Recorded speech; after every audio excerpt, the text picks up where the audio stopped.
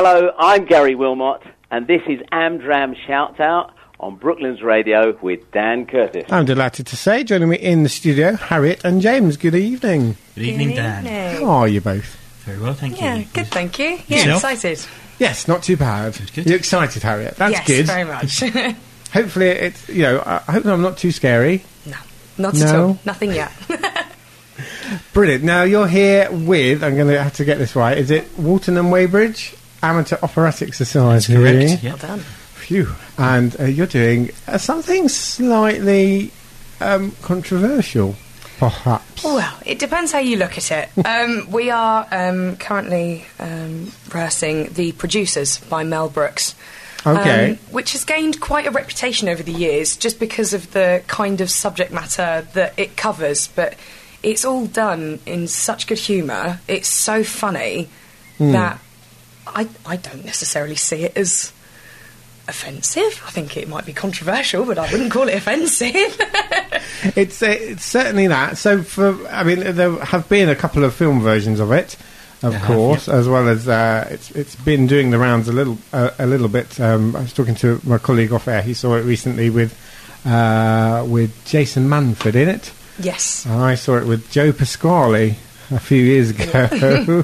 But for those people who don't know what The Producers is about, what is it? Well, it's based on the 1967-68 Mel Brooks film of the same name, and it's the story of a failing, broken-down Broadway producer who's trying to go out in one last blaze of glory or reignite his career, and so he sets out with the help of an accountant that comes to do his taxes to find and put on the most awful, controversial, biggest flop he could find to basically perform a tax dodge. Taking money and run, isn't it? So he finds this German who's written this play, which is, in his words, a love letter to Hitler. And goes and finds the worst director that they can find, Roger Debris, whose name obviously is based upon the Yiddish word for circumcision.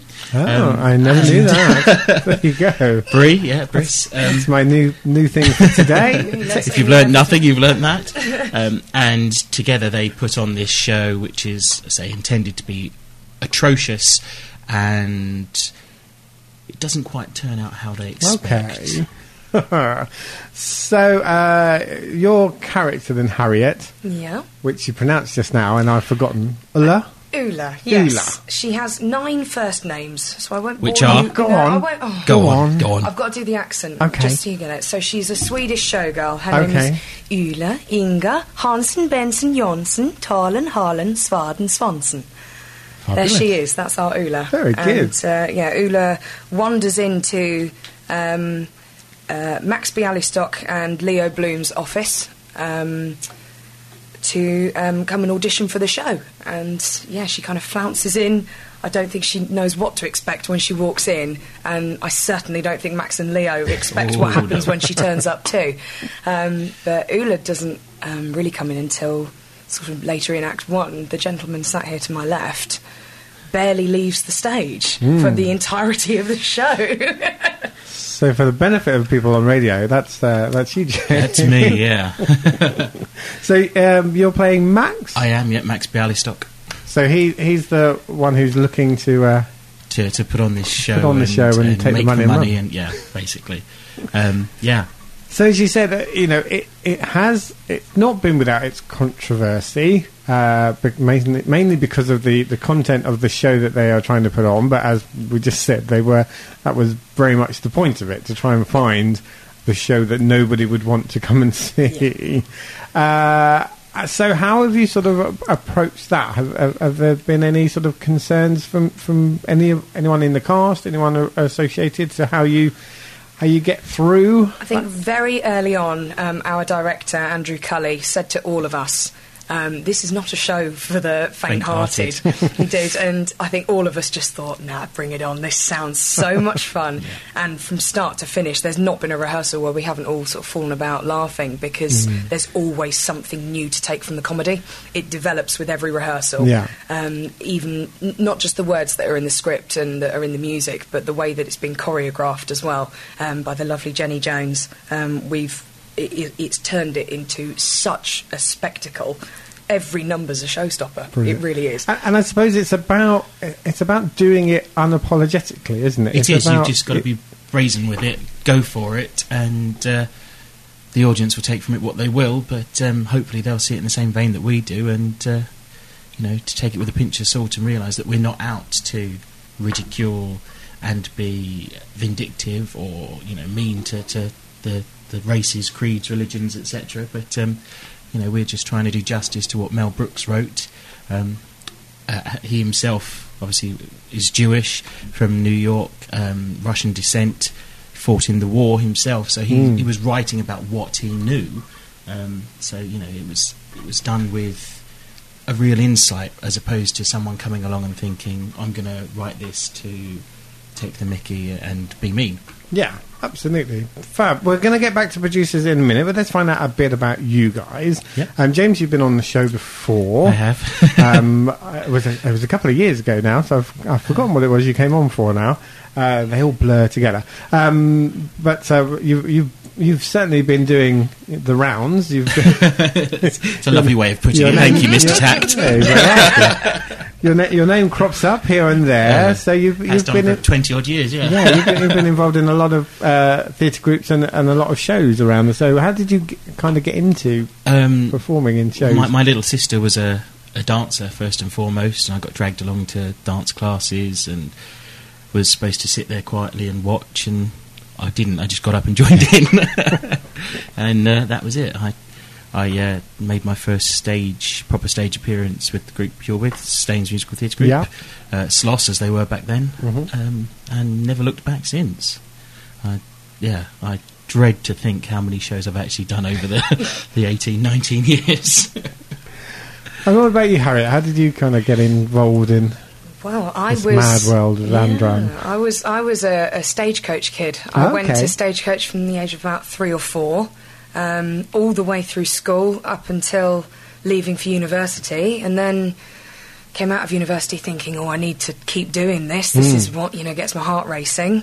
Bumped into someone on a night out who said to me, you should come and see this showcase we're doing in January, and that was movie schools, where they did Walton Weybridge performed songs from shows turned into movies and movies turned into shows. I remember it well. Yeah, and I went along and just saw it, and I thought how much fun everyone was having, and what a great sense of camaraderie there was, and I thought I need to be part of this, so joined there and then. That was 18 months ago, and we can't shake her off. Yeah, haven't looked back since. Sorry. Can't get rid.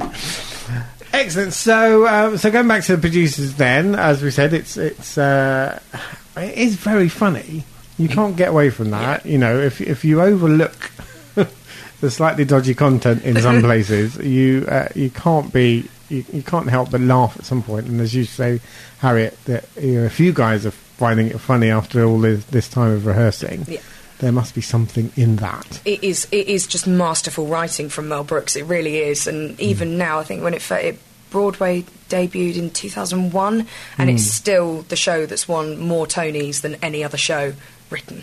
And you don't win that kind of number of awards if it's not so perfect, and it really is. So every rehearsal we're just trying to add more and more into it, give as much as we can, so that the audience come away from the show with stitches. They found it so funny. We want them to laugh out loud, and we'll be laughing with them. If we're not on stage, we are laughing in the wings, because it's just so funny. So, James, if you had to sum it up in a few words, what are people in for? That's asking. To see the producers.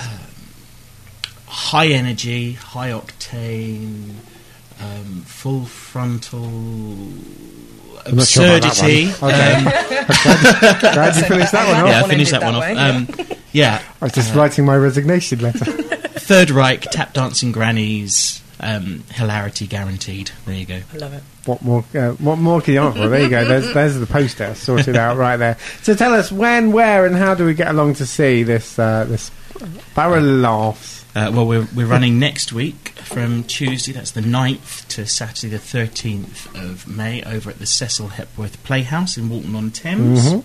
Mm-hmm. We've got box office online if you go to our website, which is www.waos.org.uk, or you can call our box office number, which is 0845 519 6242, or you can find us on Facebook. That's Walton and Weybridge AOS.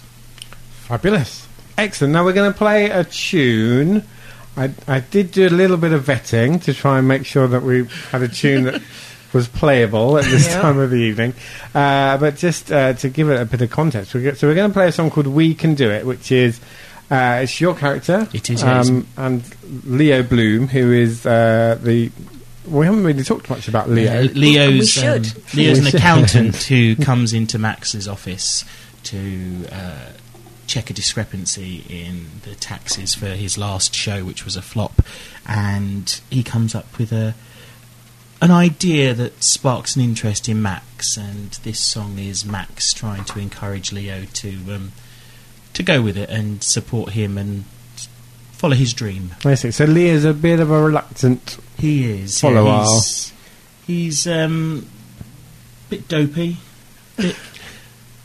bit well. I think he's naive. Naive. Very sheltered, very naive. Lovable, but very insecure as well, isn't he? Mm-hmm. Fantastic. That soon changes, though. You're going to have to wait and see. Definitely. So do get along and see you next week at the Cecil Hepworth. And Harriet and James, thank you so much for coming in. Thank you for having us. And we wish you all the very best with the show. And let's have a listen to We Can Do It. Do it. We can do it. We can do it. Me and you.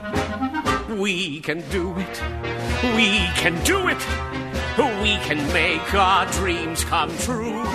Everything you we can do it. I know it's gonna fail. We can do it. I know we cannot fail. There you go, that's We Can Do It from the producers, and I'm playing that one especially for everyone involved in Walton and Weybridge Amateur Operatic Society's production of the producers. Next week, from Tuesday the 9th until Saturday the 13th, you've got a Saturday matinee as well. Tickets range between £11 and £17, depending on whether you're a concession and what day and where you sit and all of that sort of stuff. So if you fancy getting along and having a look at that, then call the box office 0845 519 6242, or you can check out the website, all the www.waos.org.uk, or you can find them on Facebook as well. Lots of different ways that you can get in touch.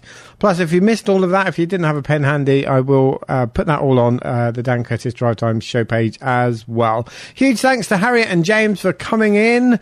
Hope it wasn't too scary for you, Harriet. She was a bit nervous, but it did a grand job, and it sounds like a roar of laughter for a whole evening. So do get along and see the producers next week in Walton. If you're involved in a local theatre group and have a show, auditions or event you'd like featured on the Amdram Shoutout, then get in touch with Dan. Email studio@brooklandsradio.co.uk. If you've enjoyed this podcast, why not keep up to date with the sound of Surrey by listening live at brooklandsradio.co.uk or through our free mobile app.